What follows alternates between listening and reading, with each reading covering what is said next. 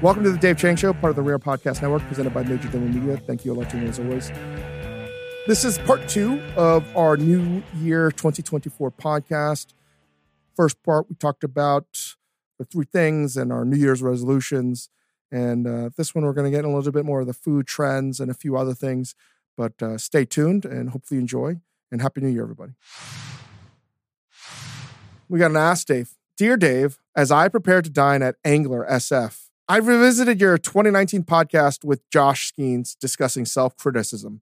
Back in those pre-COVID days, Dave often spoke about launching restaurants in unassuming locations like malls to enhance American food culture, aiming for widespread access to quality dining experiences akin to Japan. 5 years on, with Angler's LA's closure and your ongoing discussions about dining experiences, how has your perspective on this mission evolved? The trend feels to be headed in the opposite direction, where neighborhood charm and character are needed to have a good dining experience. Hugo from Discord. Well, Hugo, thank you for the Ask Dave question. I would say the thing that changed the most is that the world ended.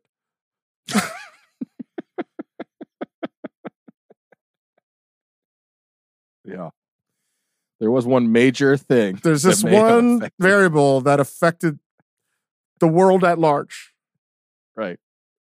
Unless you were off the grid, the world shut down. Dave was talking about restaurants and dining. There was that brief 3-year period where it wasn't allowed. And people were stuck inside their house. And if there wasn't a generous government subsidy, many restaurants would have gone out of business. Why aren't more people eating in malls and shopping centers, like you said? Oh, because they're all closed and there's a virus.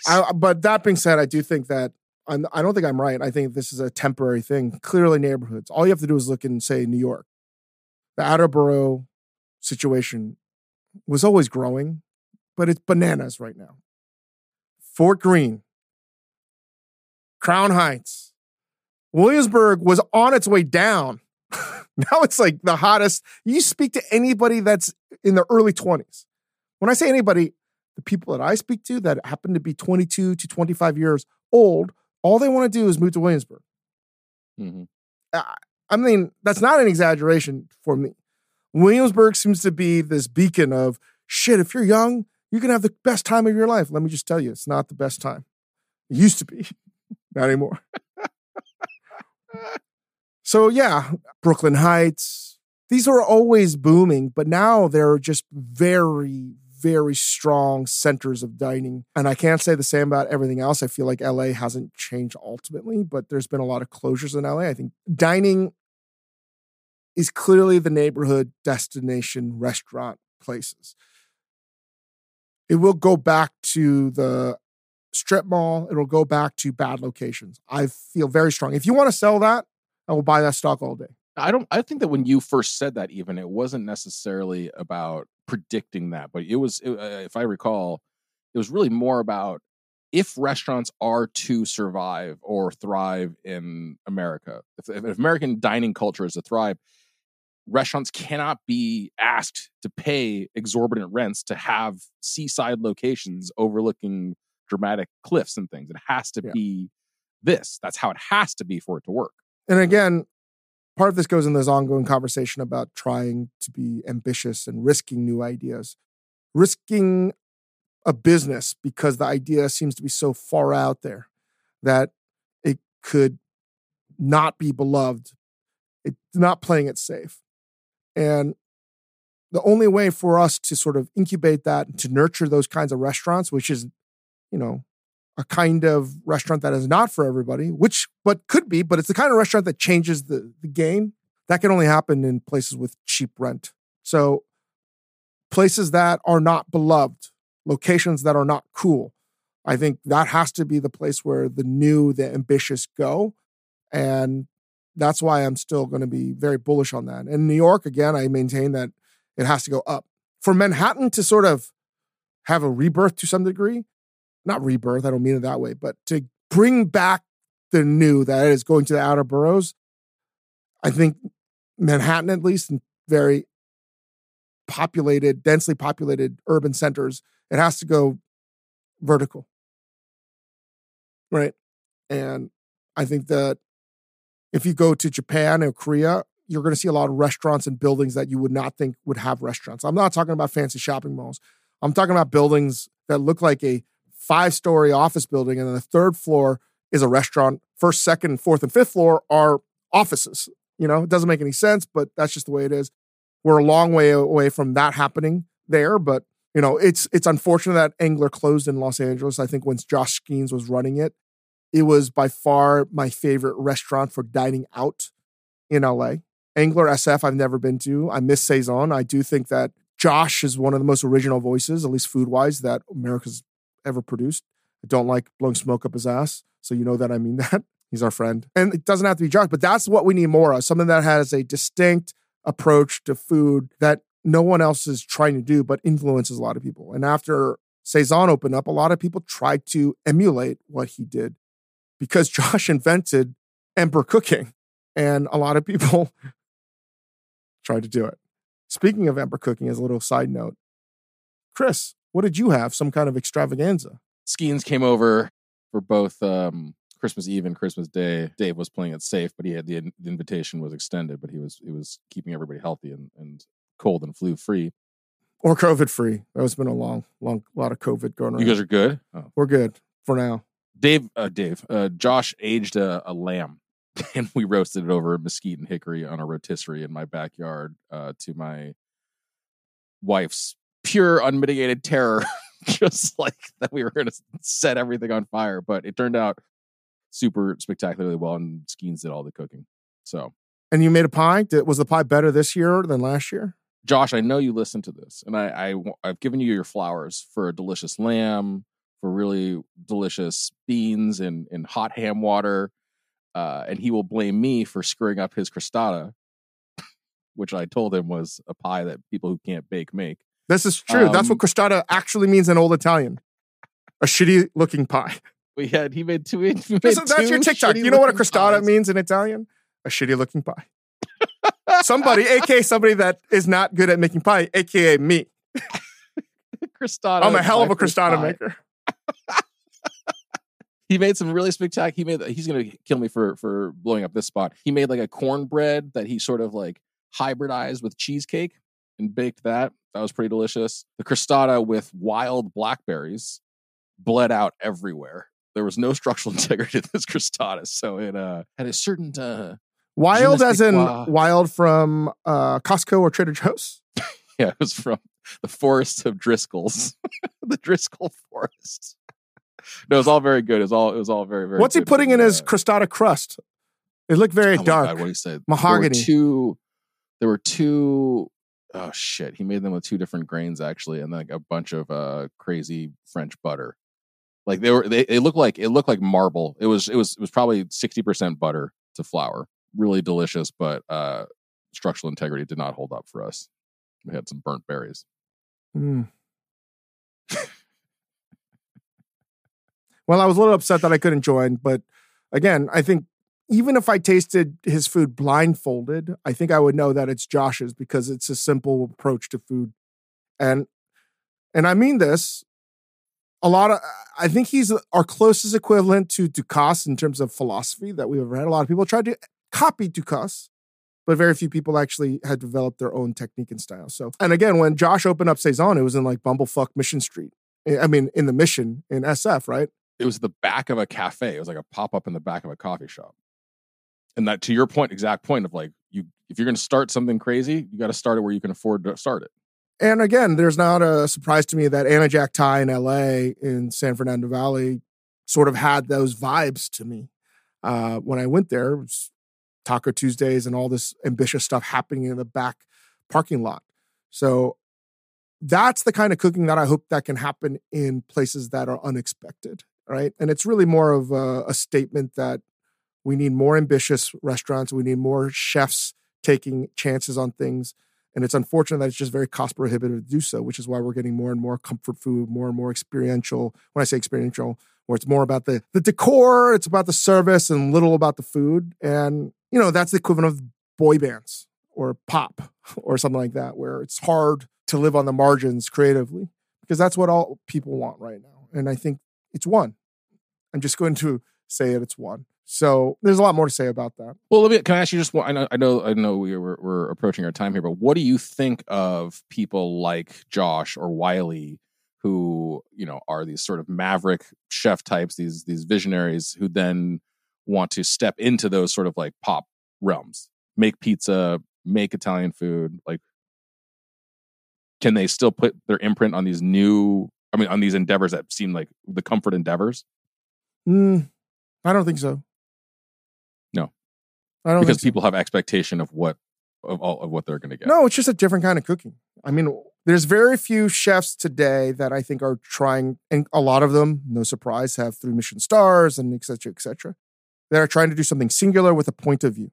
I think cooking with a point of view is so fucking hard. And developing that point of view from a culinary creative way is easy on paper, but really does take not necessarily career, but it takes some time fucking up and honing that. A lot of failure. A ton of failure to get there. I always think about Ferran Adria, who basically had 10 years in the wilderness, destroying things, making horrible foods until he developed a point of view that actually sort of changed the way modern gastronomy happens. So I'd say, again, this goes hand in hand with location, is finding a place where you're not so strapped for cash because of rent and build out, where you can fuck up and develop something over time. So point of view to me is something that I'm seeing less and less of. And I don't blame anybody for not having that, because it's a scary time to do something that's different. It's super scary. And I'm just as guilty as anyone else. When I go out to eat, sometimes I'm like, why are you fucking up with that? I just want this. I'm as hypocritical as anybody. I understand that. But, finding a point of view is not easy to come by these days. I don't think you can have that necessarily. Let me take that back. You can do it in pizza. Chris Bianco does it all the time. Right? So we'll see. We'll see. I don't know if that answered your question, Hugo. Thank you for sending that in. My sort of quick prediction of dining is it's going to become much more of it used to be in the 90s. Right? We've everything is cyclical, and I think that the next 10 years is going to be, when I say 90s, I'm thinking about New York City 90s dining in the mid 90s, early to mid 90s, which I wasn't there, but I've read a lot about, and I feel like that is where we're at. We've gone full circle back to that kind of dining, and that is going to be how many urban centers dine in America. Yeah, which follows, not necessarily follows, but like, if anybody doubts that, like, that's what happens in fashion and music and pop culture generally right now, right? Again, 90s fashion is back, including the NBA uniforms, which might be the worst uniforms of all time. Everything that's new happened once before. All right, let's take a break. This episode is brought to you by Vital Farms. No matter how you like your eggs, scrambled, over easy, or sunny side up, the people at Vital Farms believe in one thing: keeping it bullshit free. That's why their pasture-raised eggs come from hens who each have over 108 square feet of space to roam and forage all year round. So you can spend less time questioning your food and more time enjoying it. Look for Vital Farms in your grocery store and learn more at vitalfarms.com. Vital Farms, keeping it bullshit free. This episode is brought to you by Pure Leaf Iced Tea. Great iced tea takes you somewhere else, like new Pure Leaf Blackberry Iced Tea that we have here at the Spotify studios and drink quite a bit, where unexpectedly blackberry flavor transports you to a berry delicious place. So refreshing you may never want to leave. You will eventually have to, though. But take your time. Try new Pure Leaf Blackberry Iced Tea. Visit Amazon.com/PureLeaf and enter 20 Pure Leaf. That's 20 Pure Leaf for 20% off your purchase of new Pure Leaf Blackberry Iced Tea. All right, we got a Davestradamus, some of my predictions for this coming year. And I saw this recently because I was talking to Eric Wareheim, who's working on this awesome steak book, which I'm excited about. I'm really excited about. But he was mentioning a restaurant that did a baked potato cart. And ironically enough, Chef Tim at Major Domo is launching a baked potato cart for the new year. I think for a long time, I was betting heavily on experiential dining where tableside cart service was going to be all the rage. And I think it was right. And you saw that in 2019. I think the pandemic happened. A lot of people thought tableside service was going to disappear because of all the things that happened in the pandemic. I think that's come back and then some. You're seeing table cart service everywhere. But instead of the pre-pandemic table cart service of luxurious items, of slicing Wagyu or tuna or something that cost a ton of money, or some caviar service, you're going to see that high and low. And I think this is really an indicator of more high and low mergers than ever before in all facets. And this is just one of them, which is you're going to see table cart service that was usually the provenance of super high end, very expensive items merged for something that is relatively pedestrian, like a baked potato. And I think that dichotomy makes it a real showstopper, makes it seem accessible, and you have the optionality to customize it so it's something that is expensive, but you're sort of putting a lot of premium on something that, again, has been thrown by the wayside in terms of popularity for a long time. And the reality is, everybody loves a baked potato that is fully loaded. It's delicious. Again, it's not everything, but think about the baked potato for a second. One is, it's a clean vehicle. Two, everybody understands what it is. Across almost all cultures, right? I don't say all cultures, but if you have potato in your cuisine, which is a relatively new thing over the past 100 years, you pretty much have a baked potato of some sort. So it's easily identifiable. And think about this. This is where I think food gets into art quite a bit. There's something that you can connect with immediately. Nobody ever looks at a baked potato and thinks that's for rich people. Everybody looks at a baked potato and assumes that it's accessible, of humble origin, that it's going to be nourishing, it's going to be filling, but it's not something that you would ever assume is going to be an ambitious dining or something that's going to be celebratory. Nobody ever looks at a baked potato and says, this is a celebration, with the exception of people that came up during the war. And I mean by my grandparents, and when I talk to nonas when I'm in Italy, they're like, the potato is more important to us than truffle, right?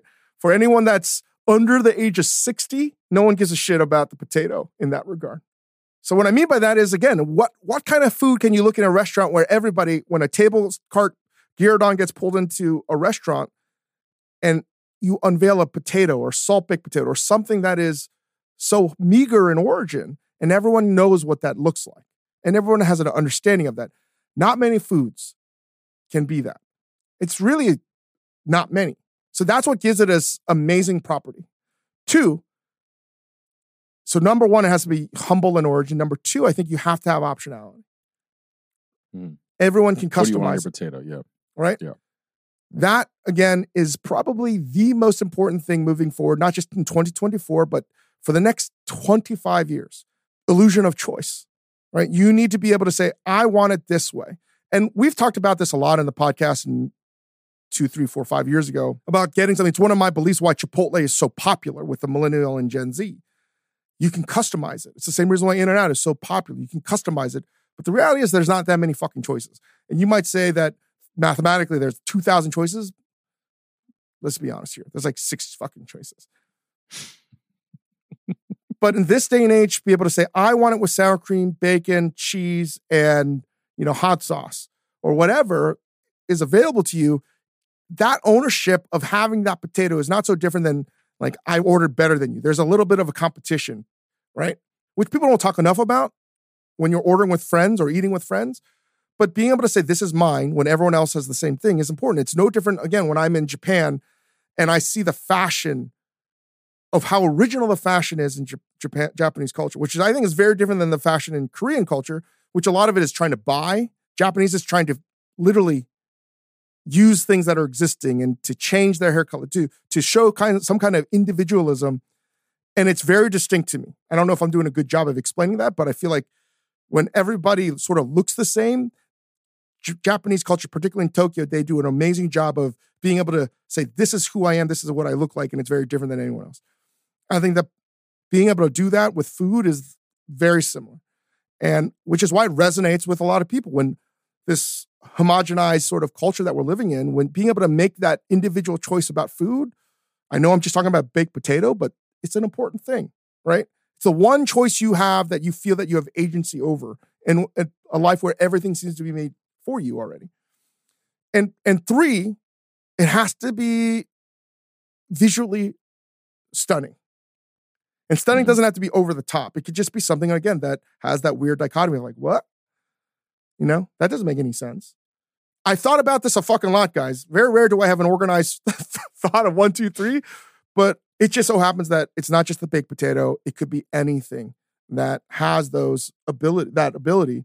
And going back to the customization, it allows somebody to make it super luxe if you want. And one of the best vehicles for a baked potato is caviar. So my prediction for baked potato of 2024 is on your Instagram and TikTok, you're going to be seeing a fucking shit ton of baked potatoes and caviar. A lot. And you're going to see that, and it's going to be beautifully constructed. And that's I almost give you a guarantee you're going to start to see that.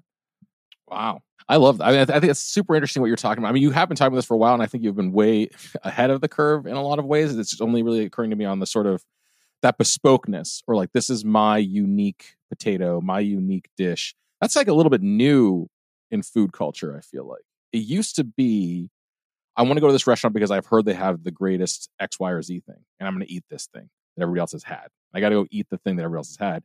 And I do think you're right that this desire to have some form of individuality, the illusion of choice, as you called it, like that is a kind of a new impulse for people. And I think some of it has to do with like a small version of what you were saying earlier, where like you've tasted everything, right? And like now people have tasted more than they had before. Now, like as American, maybe this is like the first sign of like American food culture evolving in some way and not just wanting what everybody else has had. And I remember reading, like I do think you're doing a good job explaining it. The one other sort of cultural touchstone I have is when you say illusion of choice. I remember reading this book called Extra Lives that this guy Tom Bissell wrote about video games, and it was like 10 or 15 years ago. And at the time, everything in video games is like illusion of choice, right? Like, oh, I'm wandering this big open world of Grand Theft Auto, but really, I can only go into like 6 of these doors, and the rest are just for show. You know, like that was the illusion of choice. And everything in video games has changed to make these worlds even more massive and even more customizable and more things you can do. And yet there's always like, you still have to be on some kind of a track. But like that to me is what is maybe what you're talking about in food also, where it's like, I want more doors, or at least the illusion that I can go into more doors and like make something that is uniquely mine, or have an experience that is uniquely mine. I think very similar. Very, very similar. The other sort of bet that I have for 2024 is, and Helen Rosner wrote a great piece about the plateau. And if you haven't checked out what she's been doing at the New Yorker now that she's the food critic, she's just really good at writing. Number one, she's probably the best professional food critic out there right now, in my opinion. Number one, because she's just a great writer and she understands things. But she wrote a great piece about plateaus, seafood plateaus. And that sort of coincided with what I've been thinking too, mainly because I've been going to Musso and Frank's, and everybody loves shrimp cocktail. I've been infatuated with the idea of shrimp cocktail for so long because it's just so American. I think you're going to be beginning to see all kinds of shrimp cocktail in 2024. It's going, not that it could make a resurgence, but you're going to see new versions of it and new artistic ways to express how you might eat that, right? So it's not going to necessarily just be cocktail sauce, right? You're going to see poached or cold shrimp served with a lot of how somebody might have grown up with their own flavors and their own culture in the vehicle that looks like a shrimp cocktail. I think you're going to start to see shrimp cocktail on every motherfucking menu because it's awesome. And I think, again, similar to a baked potato, understanding, it's very easy to understand. Everyone knows how to cook it for the most part, some better than others. But being able to tweak that, I think you're going to see that. The plateau takes a lot of time. But the shrimp cocktail, I think we're going to see innovations in that we've never seen before. Man, Americana, big in 24. Yeah. Baked potatoes and shrimp cocktails. This gets me to, in general, another trend, which I think you're going to see oyster bars and seafood houses become more the rage than ever before. Okay, because this was a question I had as I was pondering this exact thing. Because in my little bubble, you see a lot more of this stuff, the raw seafoods, the cold bars and things. But like, do you think it has the legs, no pun intended here, to like be national? Well, number one, logistics are so great now that you can get shellfish, like very, very good shellfish delivered to your door. There is issues with global warming, that aside.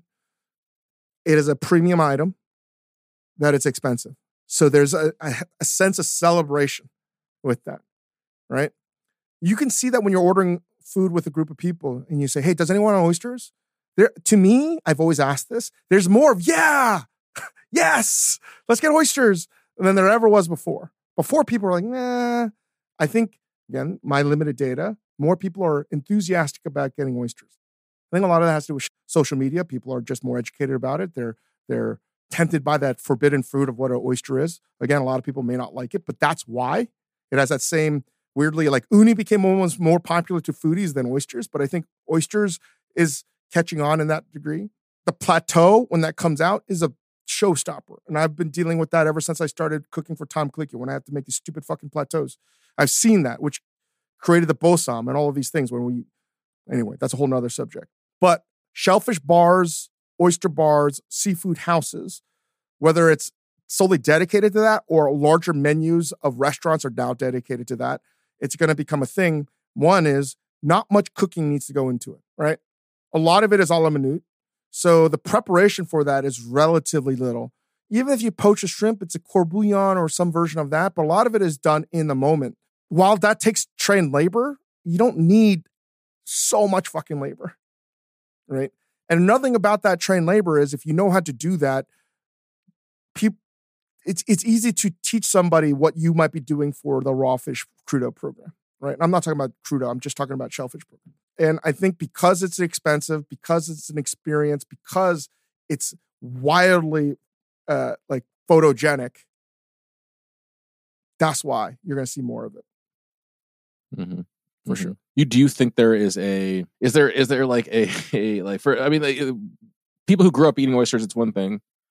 Is there a barrier to entry for new oyster people? I think there's a lot of people that say they like oysters, but they don't like oysters. But they only say they like oysters because they don't want to be made fun of. And there's a lot of people that think they know a lot about oysters, but they don't know fucking shit about oysters. And there's a lot of people that think they know how to shuck oysters at home, but they suck at it as well. I would say those three groups you just described comprise 98% of oyster eaters. That's most oyster people. It's shocking to me how except that one dude we ran into in New Orleans who has his own oyster farm or whatever. Yeah. People just don't know how to eat oysters well. I mean, for me, I don't like, my biggest pet peeve when eating oysters is someone just spritzing lemon juice over everything. Right after that, it's like, whoa. Settle the fuck down. That is like such an aggressive move. Just to season everybody's oyster. I was like, think about that. It happens all the time. Somebody always just takes the lemon and they just assumes that everybody wants it. Like, what are you doing, man? Mm-hmm. This is the perfect food of oyster. The oyster is the most perfect, nature's most perfect food. It's literally containing Poseidon's nectar. And you're about to just be like, we need some lemon on this whole thing. No, whole situation. I only do cocktail sauce on fried foods and cold shrimp. Bivalves, particularly oysters, they depend. East Coast oysters, I might do a mignonette, potentially. Or something that might be a kimchi consomme, which we invented. And I fucking see it everywhere. Just trademark me. That sounds so asinine to say, but it never fucking happened. I know. Let me ask you this. And I can tell you how it happened. The consomme gelatin clarification technique that was adopted by Hessen Blumenthal, that was taught to Wiley Brand, that was taught to me. You could get this perfect clarification and this distillation of the essence of a liquid. And we were doing a lot of balsam. Nobody was doing clarification technique that way in the world. I know this. And that's how it happened. Anyway. Listen, I full credit there. And it is everywhere. It's just everywhere. So I think East Coast oysters can use spiciness and a little bit of acidity. Yeah. West Coast oysters can always use some kind of melon. If anything, West Coast oysters need some textural elements like cucumber or melon brunoise or something like that. But for the most part, I want it clean. Mm-hmm. And there's only 2 oyster variations, really. Everything is a variety from it, just like dogs came from wolves. All oysters today came from the Blue Point and the Kumamoto. Let me ask you an etiquette digression question here. I'm with you on poor form to see a platter of oysters and to assume that everybody wants lemon squeezed on it. Now, do you think that lemon rule is applied across the board? If any food comes out with like a citrus wedge or something to be squeezed on top, is it to each individual diner's taste to squeeze some, or would you I ever? think in general, yes. Even if you get a frito misto, fried calamari, I would rather somebody, if I saw, again, if we were dining with people and we had frito misto, so fried seafood medley, and we're eating it as an appetizer, I think it's telling to me, and not in an OCD way, but if somebody took like some of this thing, a little squid, a little shrimp, whatever, and they take a lemon wedge and they put a little dot on a drip on each one, and then they eat it, like that tells me so much about that individual. What exactly? I don't know in the sense, but like in terms of personality, but like what I mean by that is in terms of a diner, they know exactly what they want. I don't know if they're a serial killer or not, because it could be a good correlation there, but that they're a gourmand. That's what I mean, is that they're putting it on and they're not letting it wait. They're not talking to somebody. It's a little bit of lemon juice on a fried shrimp and immediately into their mouth. And then after they eat that, they put a little bit of lemon juice on another piece of squid and then into the mouth. I don't like it putting lemon juice on anything fried right off the bat, because guess what? The reason it's crispy is because you just evaporated all the water content. Mm-hmm. Now you're reintroducing. I'm not saying, which is why fish and chips with vinegar is so fucking stupid. Again, shout out to Heston Blumenthal, who atomized the spray for vinegar, because that's a smart way of adding vinegar to something that's fried and crispy. But for the most part, something that's deep fried, I want it to be bit by bit, almost like you do in tempura, where it's just like if they do any acid, it's a little bit of sudachi or something like that. It's just a little bit to balance out. Again, frying and citrus is not to mask the smelliness or seafood. It's just to balance out, in my opinion, the fattiness from the oil. So no. Mm-hmm. If I see somebody doing it, I don't freak out. I'm just like, okay, they're a rookie. You're like, that's a communist. They're just not a professional eater. It's okay. Anyway, I've gone on about shellfish, and I just think that you're going to see, not that it's a surprise, but I think you're going to see more and more of that, because think about this. Almost every place that serves some kind of Americana food now serves spicy tuna rolls. You can't. Or some kind of pressed sushi, including Hillstones. You can't. There's no more room to iterate there. Next, so it's got to be from the cold raw bar station. My third thing is this. I'm going to call 2024 post-peak Korean, because I think 2023 was peak Korean. And I want to preface this as not as a negative thing, but number one, I still think that Korean food is not going to truly be understood until people know what they're eating and why they're eating it. And I don't think that conversation has happened at all from a food media perspective. Why is this marinated a certain way? Why do people eat Spam? Why is this kimchi white? Why is this, et cetera, et cetera? That kind of explanation education happens with Italian food. It does not happen with Korean food. It happens with Japanese food. Hey, this is the order. This is why you eat ginger. This is why you have sake. This is why you have green tea. That kind of protocol etiquette has not happened yet with Korean food. So I'm reticent to say that we've reached peak Korean, but I think that happens post. Once that, and it will happen, but I think that happens 10 years from now. And when I say peak, post-peak, I think because we don't have that education, that is not going to line up with this continued growth of Korean food. And so let me just phrase this properly.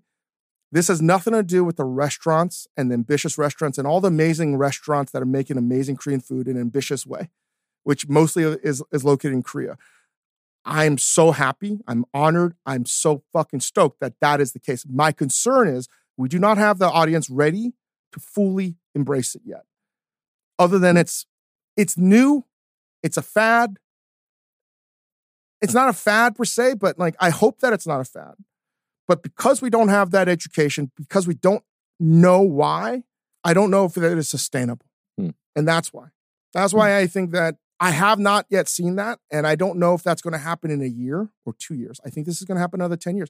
People know this about Japanese food, and they still know nothing about Japanese food or evening sushi. But again, case in point, when Billions had that great case with Wags eating at sushi and having that scene where they're reprimanding those finance bros, you need moments in culture that educate people that don't give a shit about food. We're not even close to that yet, where people are educating people. You don't eat kimchi that way. You don't do panchan. That's not this. You don't eat it like that. You know what I mean? Like, we're so far removed from that. Yes.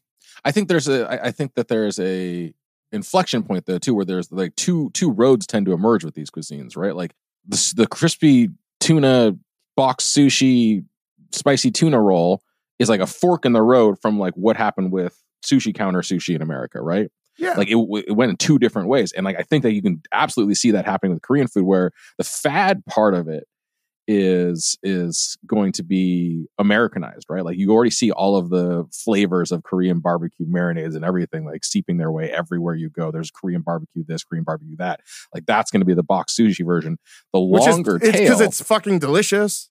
Because that's why it took off in the first place, right? Because it makes people happy and like it like fits in with like our. Well, we've been talking about this a lot, delicious. right? You're right. The sort of the undercurrent of making it popular, right?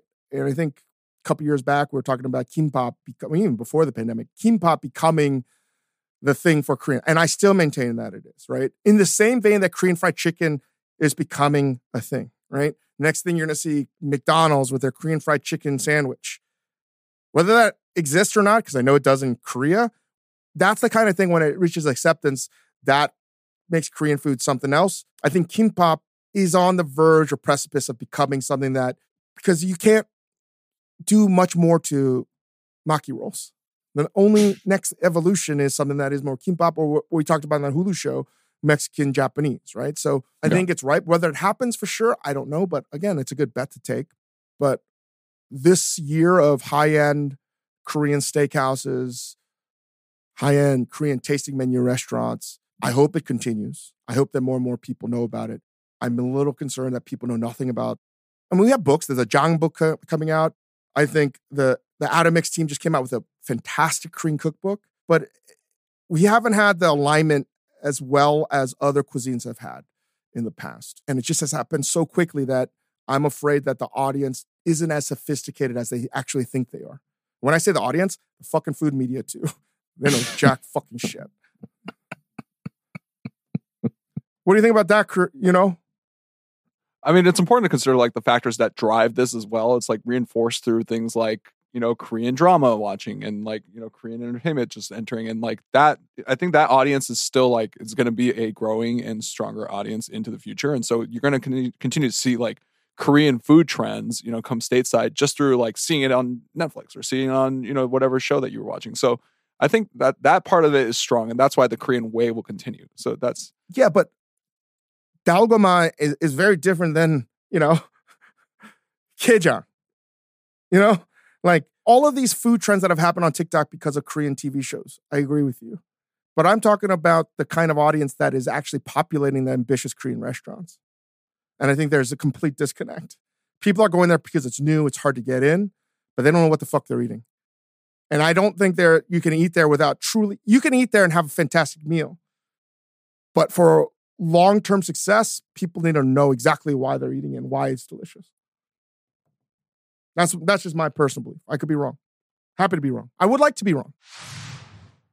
Apple Card is the perfect cashback rewards credit card. You earn up to 3% daily cash on every purchase every day. That's 3% on your favorite products at Apple, 2% on all other Apple Card with Apple Pay purchases, and 1% on anything you buy with your titanium Apple Card or virtual card number. Visit apple.co/card calculator to see how much you can earn. Apple Card issued by Goldman Sachs Bank USA, Salt Lake City branch, subject to credit approval. Terms apply. This episode is brought to you by Vital Farms. No matter how you like your eggs, scrambled, over easy, or sunny side up, the people at Vital Farms believe in one thing: keeping it bullshit free. That's why their pasture-raised eggs come from hens who each have over 108 square feet of space to roam and forage all year round. So you can spend less time questioning your food and more time enjoying it. Look for Vital Farms in your grocery store and learn more at vitalfarms.com. Vital Farms, keeping it bullshit free. Other prediction is Fogo de Chao is going public this year, and I think you're going to see a lot more restaurants that are going to adopt. I've been a long-time believer in the Brazilian steakhouse. I tried to open a restaurant that was Korean barbecue done in a Brazilian steakhouse way. I still hope that somebody does it. Maybe we do it. But I think the Brazilian And South American steakhouse is going to become a thing, right? Grass-fed beef is going to become more of a thing than before. So, how exactly, I don't know, but you're going to see that kind of meat-eating culture become more of a thing. Mm-hmm. Open fire. I had this in mind as well, thinking about the churrascaria, the Argentinian Brazilian steakhouse of it all. Actually, at Christmas, when we were roasting this whole lamb with skeins, and we were like, it occurred to us very late in the game that we had no idea how to serve this thing. We couldn't take this off the spit and bring it in our house. I don't have a gigantic meat carving station, so we just had people line up in front of the rotisserie and just gave them what they wanted, and people were so beyond happy to tell us. My Chinese relatives especially were extremely eager to tell us exactly what they were looking for. And Josh's mother-in-law is like, I want a piece with no fat but lots of flavor and very tender. We're like, okay, like we'll search this animal for that exact piece. But I think people are really into this notion of like, oh, there's only so much of this thing, and I have particular tastes about what I want. And it is a part of Asian eating. It is when you go to like a Chinese barbecue restaurant, like you go and order roast pork or whatever, like the Chinese grandma, grandfather, uncle comes in and they're not just like, give me a pound. They want a piece of the belly and they want a piece of the loin. They want a piece of the leg. And I do think there's something about like that bespokeness, kind of like your baked potato prediction, where like meat eating like this is really exciting for people. There's a restaurant in Sydney run by some friends I haven't seen in quite some time. And they run a bunch of great restaurants, but Porteño's been around decade plus, and it's in Sydney, and it's their take on an Argentinian steakhouse. Very good. But it's that experience, that sort of throwback era type of thing where, again, I think you're going to see the creation of those kinds of restaurants. Could be totally wrong. I don't think it's going to happen in New York City, but you're going to you need a place where you can have open fire with wood burning, and it's just a hypnotic kind of restaurant if you're able to get that. So that might be a little too early, but I just think it's a matter of time before that is how a lot of new steakhouses are going to be. Very similar. And it could be in Chris's backyard. Pop-up restaurant coming soon. Come on down to Josh Old Yingy's Barbecue. And then another one that I think you're going to see more and more of are more collabs. 2024 is going to be the year of collabs everywhere. Are you saying between chefs, or are you talking about between chefs and brands and products, and what kind of collabs? Everything. I mean, we've done our own collabs too, but getting the attention of the diner is very difficult. And collabs are a guaranteed way of getting, interest. And I think a lot of chefs are seeing the success of pop-ups. And so basically a collab is a pop-up within a permanent restaurant. And I think you're going to see a lot more of that across the board. Mm-hmm. How far do you think that can go? I mean, I'm thinking about like the way that you have credited APL and Wiley and other people on menus. And I'm thinking about like Corey at In Situ sort of being like the farthest end of this, where like every dish is somebody else's.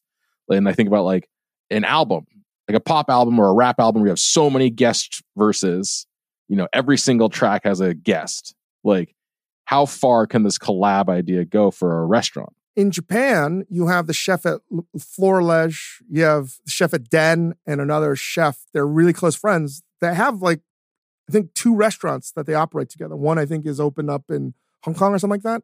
You mean 3 fucking superstars doing it.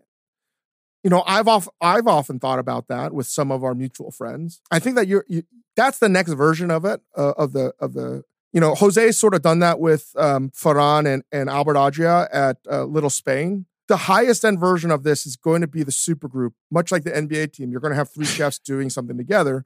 That is inevitable. I'm not even talking about that. To me, that's already happening, and you're going to see more of that because this is, yeah. I'm laughing because I'm just like, you saying that about Den and Florelege just gave me like a very visceral flashback to a drunken conversation I had with Josh Skeens, where he's just like, do you think like me and Dave and Corey could open a restaurant in Vegas? Just like all 3 of us on the door. And I was like, I think that you would have trouble not making $1 trillion. Let's see what would happen if Corey Lee, myself, and Josh Skeens open up a restaurant. That would, who would be James Harden there? We just have all the potential Who in the would be world. Kevin This Durant? super team. It's been 3 years since these three opened a restaurant, and they've yet to cook one meal together. Yeah, I don't think that would work out so well. Mainly, I feel bad. But for do you Corey. believe in the I super would mainly group? feel bad for Corey Lee. Like, Yeah, of course. what the fuck? But do you believe like that's a super group restaurant? Like if you open like Vegas would be the place for like 3 chefs to open a restaurant. Do you think that's like attractive to the diner? A super group restaurant? Yeah. I mean, I could imagine if I go, hey, Renee, let's open up something together for like 6 months. That'd be fun. I bet you that if I put it together, Renee would probably say yes. I mean, I know we already covered our 2024 resolutions. And you know what it's going to be called? Like... Nomafuku. Yeah, the best name ever. That's been around a long time. Or, you know, the collab that I've always joked was with Chris Bianco and Chad Robertson is KPK, Korean Pizza Kitchen. As a joke, but not a joke. Coming soon. To an MGM hotel near you. That super collab restaurant, you're right, has to happen in a place like Vegas or a place where a real estate developer is going to foot the bill for just about everything. Yeah. I mean, just to go back in the day, it's not that it's brand new. Gray Kuntz and Jean George were going to open a restaurant together back in the day, I think at the Time Warner Center. Really? That changed. I can't remember if it was Gray. No, it was Spice Market. Gray was involved. Is usually, Jean George. So like people have always talked about doing this, and it certainly has happened, but I think it's only going to come more and more and more. And we already have examples of it. You got 3 of the biggest chefs in the game of all time, really, the Albert Adria brothers, and they're involved with Little Spain in New York. So, that's going to happen. But, wow. If you just said Albert Adria and Rene Redzepi and Ferran Adria are going to open up a restaurant together, right? It's going to break the fucking internet. You know what I mean? It's going to literally break the food internet. Yeah, I think Nomafuku might be the biggest. No. Might be the biggest. That would be way bigger. One, I would though, actually honestly. want to go. Or if you said Heston Blumenthal and Alice Waters are opening a restaurant together, people are like, what? I gotta go. I would be like, fuck, I gotta go to that. I feel like this is gonna happen, man. It's like you guys could be the traveling Wilburys, man. Rodney Scott and Masakichi Yanamoto opening a restaurant together. That is finally the barbecue kaiseki restaurant. I'd be like, yeah, let's fucking go. That's the thing. It's even for me, that's someone that's so dead inside. When I hear that, I'm like, oh fuck, oh fuck, I gotta go to that. This is also like somebody who's so dead inside.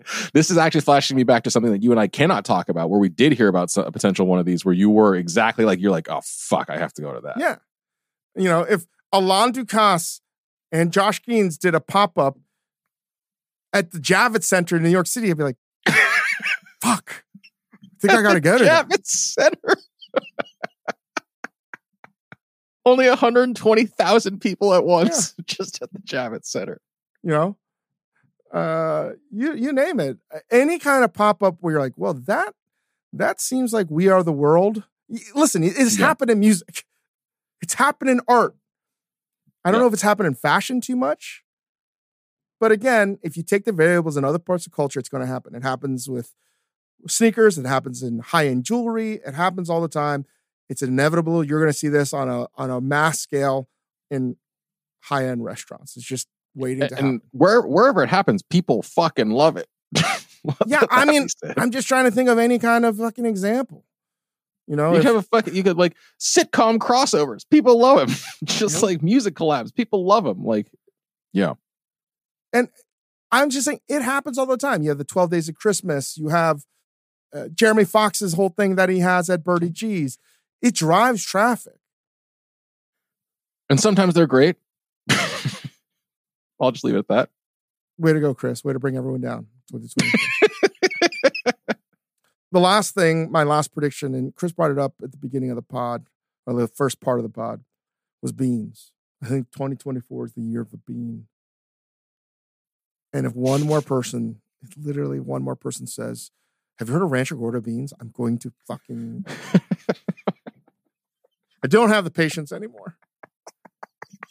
I just don't. Have you heard of Rancho Gordo beans? I'm like, have you heard of Ben's Bacon? What Did you know that? Do you know that America has country ham? Like, what the fuck? That is so brutal. It's so brutal. Oh my God. But you believe in the bean. I believe in the bean because it's a high protein source. It's shelf stable. And again, if you sort of sift through the trash of the culinary or cultural wastelands, not that the bean is part of it, but if you put that into a scale of what is actually in vogue, historically speaking, the bean is almost always the diary of a wimpy kid. You know what I mean? It's just not cool. It's gross to a lot of people, etc. It's got a lot of flatulence jokes, but a high source of protein. And it's something that has tofu in a lot of ways, clearly a bean, but it can be made extremely delicious. So you're really underselling, over delivering. And anything that's a food product where you can undersell and over deliver, because every time you have a great bean dish, you're like, fuck, man, why don't I eat more beans? Mm-hmm. I'm seeing a trend of more beans and more restaurants having beans, and also because it's a very cost-effective dish, right? And people are beginning to realize that you can make not necessarily easy, but the more I don't know why the misconception that beans have to be in a broth or a liquid that's not very flavorful. But the reality is, if you cook beans in a super flavorful liquid, it's going to be super fucking delicious too. And all of those things, cheap, can take a lot of volume once it's rehydrated, can become delicious. There's a lot of different varieties of beans, right? A ton of varieties, each with their own characteristics and properties. You know, I think this is the year of the bean for sure. I think that it has a little bit of that same thing that ramen did too, where it was like everybody's only heard of like the most commercial form of this. Like you say beans, most people are like, oh, a can of beans? A can of beans? How can that be good? It has like so much potential beyond that. But most people, if people can start to bake their own bread or make everything from scratch, most people are probably associating beans with something canned. And there's nothing wrong with canned beans, right? I use them all the time. In fact, I used one the other day just to make chili. But if you make beans with good beans from a good farmer from scratch and you soak them and you cook them, it's something incredibly satisfying. And every time you eat them, you're like, why don't I eat this more often? Have you heard of Rancho Gordo? Yeah. And they're so good. They are good. My last trend, more and more tertiary and what's after tertiary? Fourth quadrillary.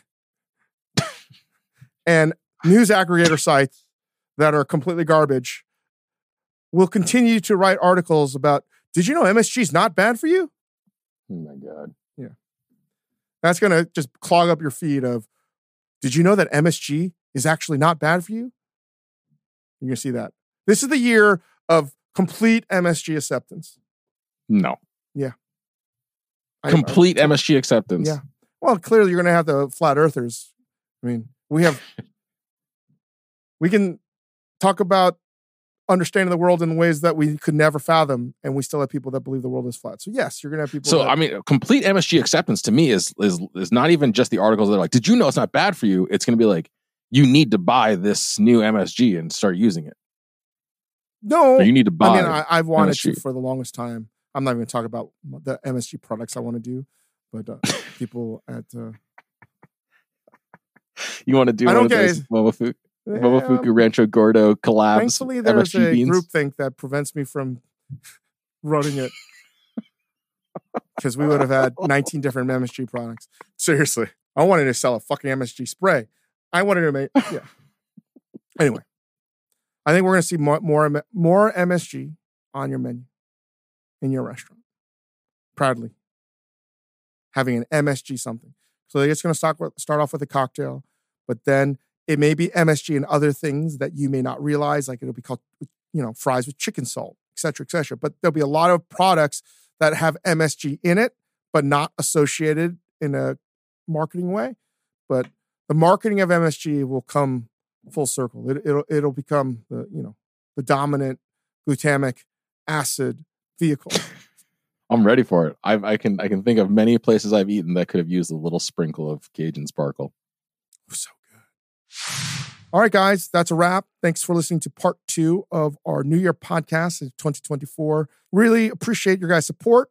And stay tuned for a lot of good things coming up. And again, watch the new Hulu show and all the other things we got going on at Majordomo Media. Sign up for our Discord channel and our YouTube channel, Majordomo Media. Thanks, guys.